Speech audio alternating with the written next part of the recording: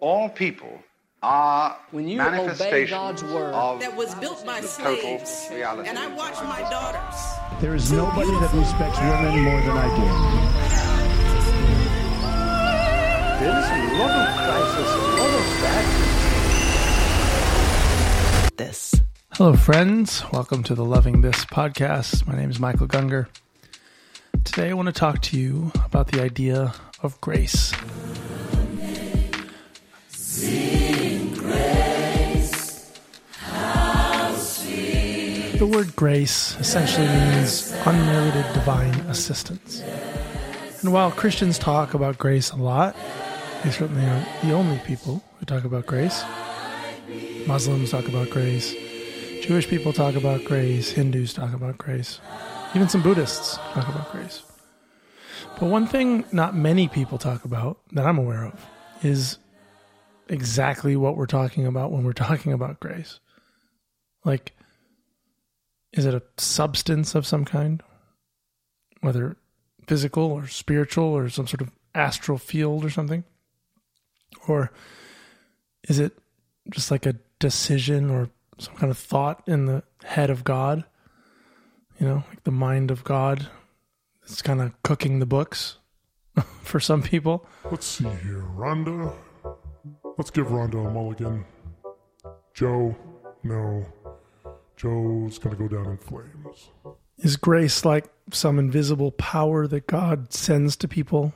You know, like a Chug Splash health power up in Fortnite, the video game where we just get splashed with some unknown magical potion that somehow brings our health bar up. And, you know, nobody really asks questions about the physics of why bullet wounds are so quickly healed by a quick rinse of blue liquid. Or is it not magical at all? Is it just like a metaphor for moments when we feel the universe sort of opens a door that seems fortunate or lucky? Well, how about we take a quick musical pause for a dramatic effect, and then let's talk about it.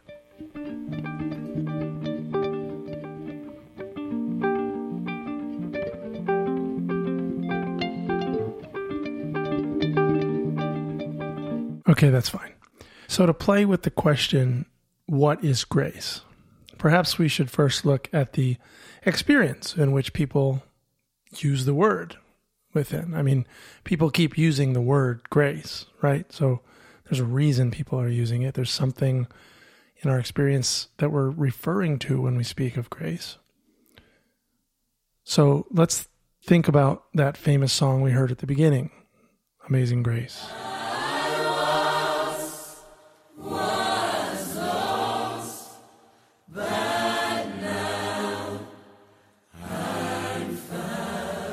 I once was lost, but now I'm found. Was blind, but now I see.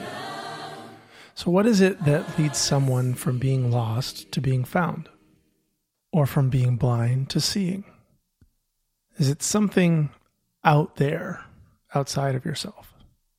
Does your ability to see have anything to do with the light out there? Or is it more about your perception of the light?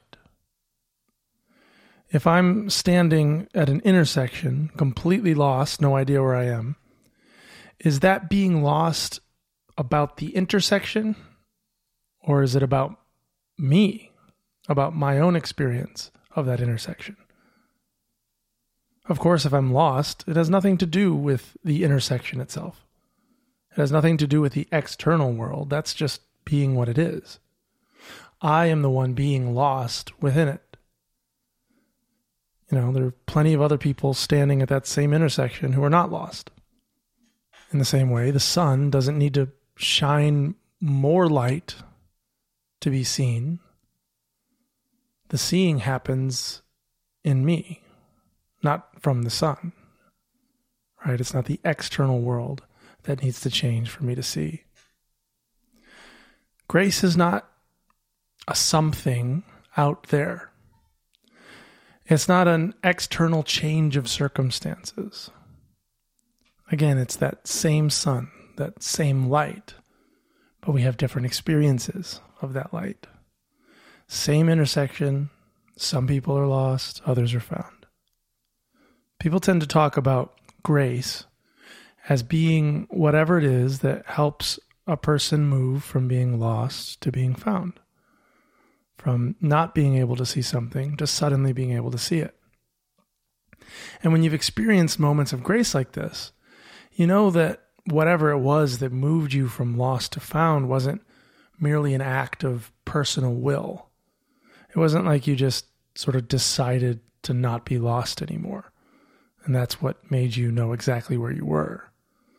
You didn't just decide to stop being unable to see. There was some sort of catalyst, some sort of mysterious force or shift or unlocking that occurred. And it was beyond the effort of your ego. It was beyond your thinking mind's ability to comprehend or to take credit for.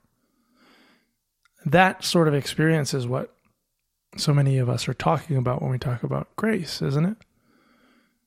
I can't explain it, but some dude spit in the mud and rubbed it in my face and suddenly I could see.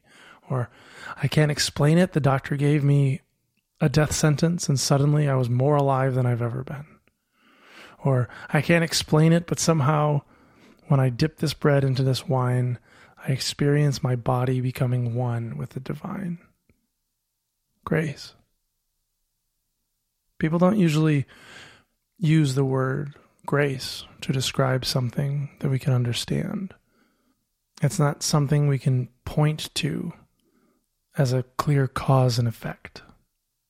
You know, you don't usually hear people say, I was lost, but then by the grace of God, I looked back at my GPS screen and was found. No, when we use the word grace, we usually use it in more of a mystical or mysterious way. It's sort of like how we use other spiritual words, you know, God or heaven. When we talk about God, there's no guy who we can point at and go, that guy, that dude right there, that's God. There's no common GPS coordinate that we can all agree on and put into our phones and say, yeah, this is heaven. Because these are not concrete realities that we're talking about that we can access in three-dimensional space-time, right? They're not things that you can access with your five senses, like another thing in the universe. These words are metaphors. They are things that we use to point to experiences that you can't really explain with concrete language. These words are not things in the universe that can be pointed at themselves. They are words that we use to try to recall the ineffable. I mean, imagine trying to describe what it's like to fall in love without poetry or metaphor, but only with concrete nouns and verbs that can be pointed at themselves. Hey, Dwayne, tell me what it was like to fall in love with Monique. Well, my cerebral cortex excreted a significant amount of dopamine and oxytocin. Yeah, I get that, Dwayne, but what was it like? There was a tremendous amount of chemicals and hormones. My pupils were dilated, my heart rate increased, and the blood flow increased to my genitals. Talking about chemicals and tissue doesn't accurately describe the experience of falling in love. And this is precisely why we need words like love. You can't find love to point at in the universe, right? You can't say, here it is, here's this object, which you can access with your five senses clearly and cleanly. But you can experience it with your five senses. You can experience love even though you can't locate it. You can't point to grace, but you can experience grace. It's not experienced as an object itself, but as sort of the mystery by which objects themselves are more fully experienced.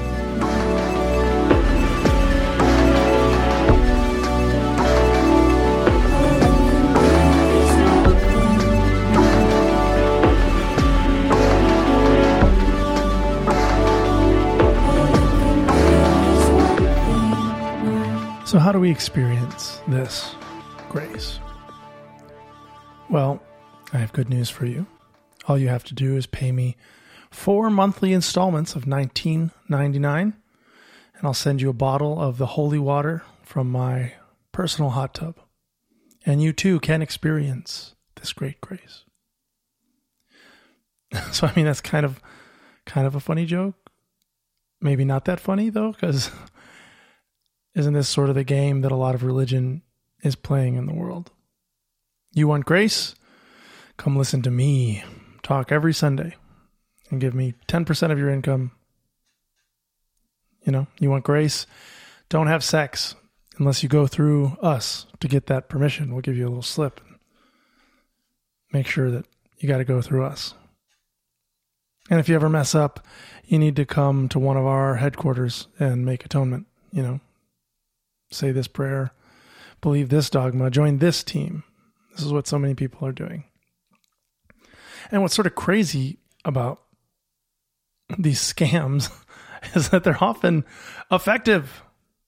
I mean, there's a lot of religious groups that are believing wacky and harmful things, but end up still really helping people.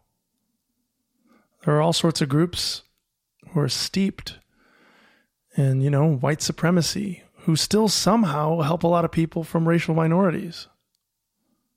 There are a lot of bigoted people who have provided means of grace that have really helped people become less bigoted. Religious groups and cults known for preying on people have also helped people find grace that has radically changed their lives for the better. People who were addicts and now are not. People whose marriages were falling apart and now are healthy marriages where people are wildly in love with each other again. There's people who were miserable and aimless who now live with purpose and meaning and happiness in some of these environments that for other people are extremely toxic. Why is this? How do we reconcile this tension? And why are these experiences not universal? Why is one person's grace another person's poison? Why is one person's poison another person's grace? You know, I think it might be time again, guys. It might be time again. Everybody's favorite time. Esoteric analogy time. Esoteric analogy time. Esoteric analogy time. Esoteric analogy time. It's the time for esoteric analogies. A great Zen master was asked by one of his disciples, "Master, how did you come to find enlightenment?" The master laughed. It was very unusual. "Please do tell me," the disciple said. "I am so desperate to know." "Well, one day while meditating," the master said, "my master came up and swiftly kicked me in the genitals. It was then that I woke up to my true nature." The disciple's mouth gaped open in shock. After a few moments of reflection, he spoke. "Master, would you please kick me in the genitals while I am meditating?" The master thought for a moment. "As you wish." And from that day forth, every day, the master would approach the disciple while meditating and kick him swiftly in the genitals. Day after day. And the disciple did not receive enlightenment. After months of this, the disciple finally got fed up. And as the master approached, he said, "Knock it off, master. This is bullshit." In that moment, the disciple became enlightened. Esoteric analogy, esoteric analogy time. Esoteric analogy time. It was the time for esoteric analogies. What disrupts one person becomes monotonous for another. Whatever shakes you out of the monotony of your patterns of thinking can be experienced as grace. Think about communion or any of the other sacraments. In a lot of Christian theology, sacraments are talked about as like a means of grace, almost like a faucet where grace comes out. And we would talk about common grace, that there was the kind of grace that was for everybody.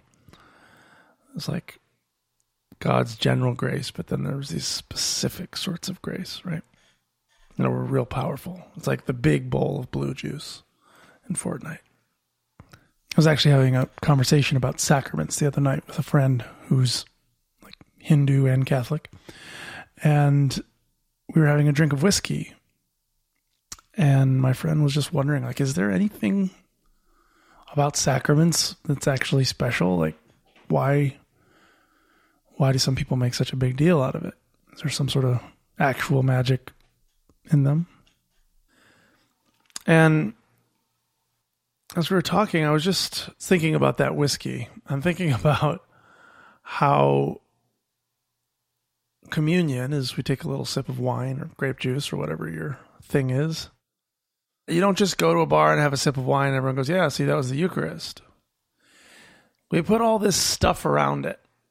We really set the mood, right? I mean, you get some people in robes ringing bells and lighting incense and big old cathedrals with artwork, and you get sacred scriptures and thousands of years of tradition and liturgy, and then all these stories about priesthood and theology and all this stuff, right? And then there's other people there, and everybody's like ramping up to this moment in the church service where we're going to take communion, we're going to take the Eucharist together. And it's like, boy, what a build-up. And I was thinking, if we did that for that glass of whiskey that she was drinking, right? I mean, if when you ordered a whiskey at a bar, if the bartender was like, okay, well, let me put on my robes. And some people came out with some bells, lit some incense, lit some candles. People started chanting. The whole room got quiet. And we started telling you a story about how this whiskey was the very body of God, the very blood of the life of the universe. And when you drink this whiskey, you are becoming one with that life force that creates and sustains everything. You might pay a little bit more attention to that first sip of whiskey. You know what I mean? Like, you might not just casually sip. It'd be like, whoa, okay, hold on a second. I'm going to make sure I'm good here. I'm going to make sure I'm ready for this. It'd be a thing, right? Take a breath, take a moment of silence, maybe kind of check your thought patterns and where am I at right now in this moment? Am I ready for this? We design our ceremonies, we design our religious practices to be experienced in a way that is not humdrum, that is not just like another taste of wine or bread. It's not just another bowl of water. It's holy water. It's not just another girlfriend. It's a marriage before God Almighty, right? We like amp these things up. And when we amp them up, it's easier to be present to them, to get broken out of the monotony of patterns that we're stuck in, to see the newness of a moment. But interestingly, those things that we do can become their own monotony, right? Like the liturgy can become monotony in itself.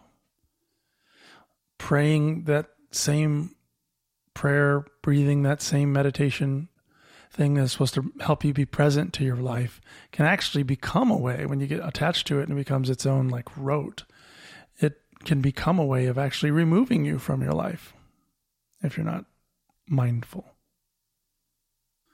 when experienced fully, a sacrament, a practice, a moment can be so full of life, so full of wonder. And you're one moment, kind of caught up in your own little stories of separateness and suffering. And then you take that sacrament and all of a sudden you are joining your body to this greater reality, that the very divine is taking root within you, and you're part of this bigger flow, this community, this love, this life that's bigger than your one little separate piece of the story.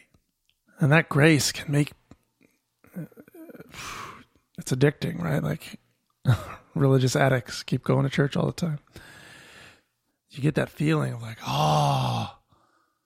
you feel alive, you feel connected, you feel clean because you're not holding on to all this shit anymore. In this moment, everything is as it should be. This is grace. This is the experience of grace. And I think we have to do that. It's to learn what grace is. These doctrines, these dogmas, these buildings, these practices, this mythology, this meditation practice, it's a specific place to be present with your full attention, with your heart open to the moment as it is. And the more pomp and circumstance we surround that moment with, the more robes and bells and incense and all that stuff, it seems to kind of like be a good trick for humans to be like, whoa, this is important, right? This moment matters. The way I see it now is that's a training ground. It's sort of training wheels. Here, if you can pay attention to a candle while the candle's burning, we have this chanting in the background, and you can feel what it's like to be in a moment. The next time you order a whiskey at the bar, maybe you'll be a little more present with it. Could you learn how to drink something and find the divine in it? When we call this holy water, could you learn how to see water? That it's always holy. That all water is holy. Could you learn by finding the divine in that statue, in that painting, in that icon, in that worship song, in that prayer, in that mandala? When you find the divine there, can you learn what it feels like to be present to what is? So that when you go back to your job, you could find the grace that is spilling out of every moment that is. Because that's how I see it. I don't think that there's special magic moments where there's some divine being that is only pouring grace here and there. Little buckets of potion. Like, you got to come here. You got to come to my business to get it. I don't think that's what God is. I think God is the grace that is bursting through every molecule, every atom of the universe at every single moment. The grace that holds it all together. The grace that creates this moment anew now and now and now.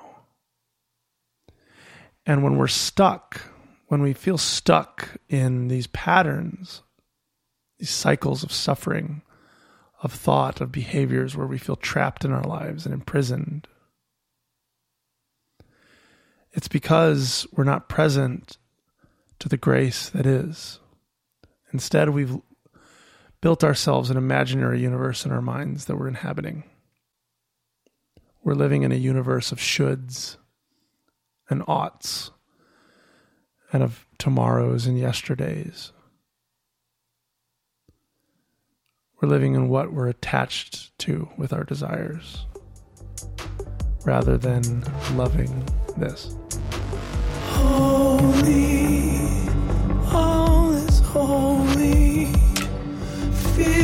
your body move as grace. Stories, all the stories, nothing more than sounds we make. Grace is this moment. And you can't be stuck existentially. You can't actually be stuck anywhere, anytime, because there's nothing that is ever the same. It seems like it is because we create concepts and we tell stories and we go, I know that guy. That's Bill. And Bill does this. He has this personality and has this job. And certainly there are some patterns that Bill does seem to continually demonstrate. But this moment, Bill is not the same that he's ever been. You might be able to use, again, some rough categories to try to understand a concept of a Bill. But Bill in that moment has never breathed that breath, feeling that exact same emotion in this exact same scenario. Bill is anew. And so are you. And so is everything. We build our world as human beings with boxes and squares. We go, today is July 12th. And there's lots of July 12ths. That's a concept. This day has never been and will never be again. Even thinking of it as a day is a concept. This moment is completely fresh. It's completely new. So you're never stuck in reality, but you get stuck in your mind. You get stuck into these patterns of believing and thinking and assuming and liking and disliking and attaching that make the magic of life disappear. That turn this wondrous existence into some sort of banality, into some sort of humdrum prison cell of just trying to get through, trying to make it another day, trying to extend our lives as long as possible, being afraid of death, into some sort of just this blasé existence, rather than embracing the moment as wildly magical, wondrous, miraculous. Holding on to nothing. Because what is there to hold on to but patterns of thought? Nothing remains. Nothing remains for a moment. It's constantly moving, constantly changing. The music of the universe is through composed. For the music nerds out there, it is not keep coming back to the same exact sections. There is no repeat. There are variations on a theme, but it keeps moving. It keeps being fresh, keeps changing. Grace is the experience of that. Grace is whatever the hell it takes to get you unstuck from your thinking. And it's everywhere. And sometimes, especially early on in your spiritual journeys, you need to light some fucking candles. You need to read some scripture and pray your prayers and wear your beads and go on your retreats. Whatever you need to do to get unstuck, to find that grace that's here all the time. But don't get too attached to those methods as though that's the only place where grace can be found. Because when we do that, then we begin to judge the experience of other people. And we begin to form teams based on where I found grace. And if you're not finding grace where I'm finding grace, well, then you're mistaken, or perhaps the enemy even, right? Because I have the truth and I know where the grace comes out. And people literally have killed each other over like stupid shit, like what kind of ways to practice the Eucharist. What? There's like wars. People killing each other about like, where does the grace come out? This kind of moment or this kind of moment? Wine or grape juice? People are, and they break apart, and families break apart, and they hate each other and kill each other. Grace is found wherever you can see it. It's literally in every moment, in everything, in every person, in every interaction, in this breath. And this breath. And sometimes grace, sometimes the best grace, like the strong, well, best is not a word I would prefer to use. Sometimes the strongest grace will happen when you just fight it so hard for so long, not seeing it. And then it just comes in like the Hindus call Kali,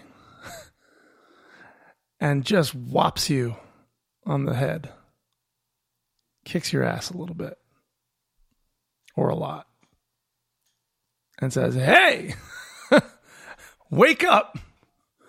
You can't hold on to that pattern of thinking because it's not real. And when you hold on to that pattern in your mind and it doesn't end up matching reality in the long run, because it never will, the harder you hold on to it, sometimes that grace is going to have to be more severe. What's going to end up getting you unstuck is going to end up being more severe. That relationship's going to fall to pieces. That job is going to disappear. And don't hear me saying that this is like a being doing this to you necessarily. Tell whatever stories you want about that. But that grace sometimes will be severe. The grace of our world right now is severe. This is some Kali grace that we're experiencing right now in the world.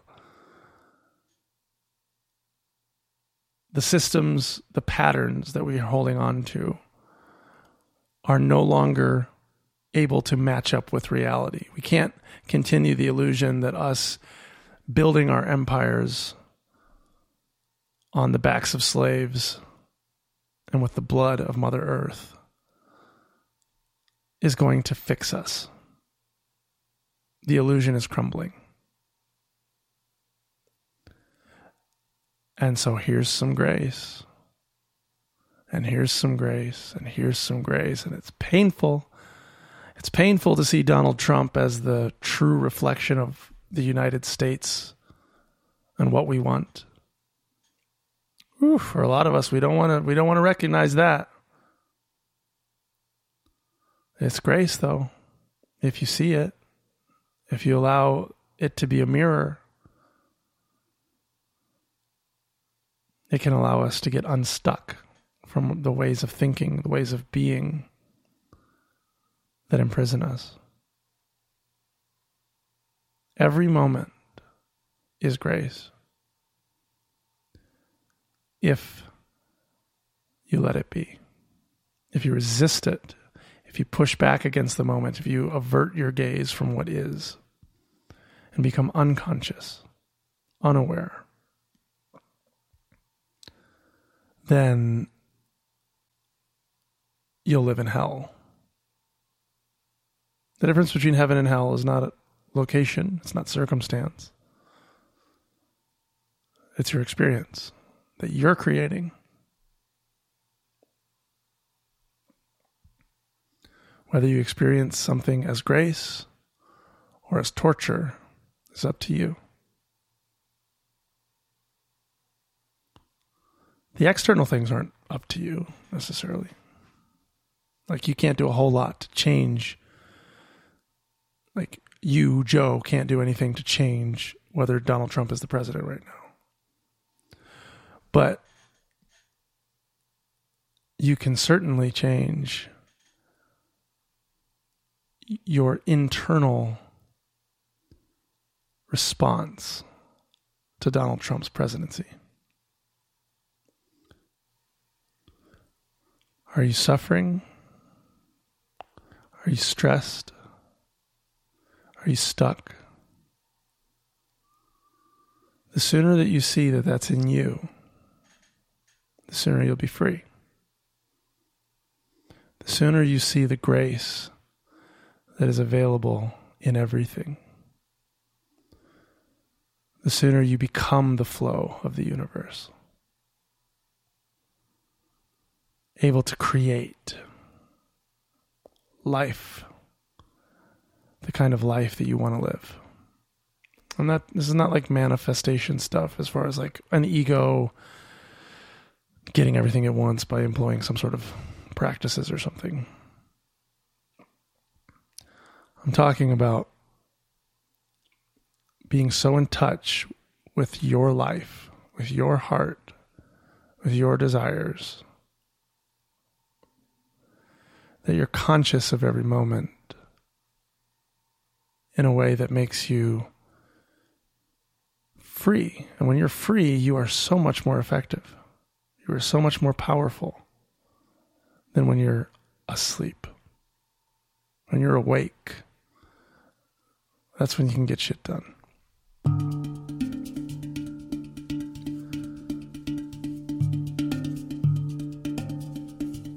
So wake up, beloved. There's grace pouring on your face. You're dying of thirst in the water. It's here. The grace that you need, everything that you need to be completely free, completely awake, is right here. You don't need some other thing. You don't need to be blessed by some holy man. You don't need to memorize some holy book, climb some holy mountain. The grace that you need to be alive fully is right here, always. So take a sip of that whiskey mindfully. Take a sip of that whiskey with the biggest open heart, the open heart of the universe herself, that sees that every moment is the fullness of the divine. That all of the happenings of the cosmos have aligned just so for this very sip. All the wars, all the marriages and divorces and religions and empires, it all happened just so that this very sip would be just like this. All the pomp and circumstance you can imagine. A universe worth of it, aligned precisely for this second to be what it is. It's a hell of a red carpet for a moment. So may you be present, fully present and conscious of this moment, accepting it, loving it as it is. Thanks for listening, everybody.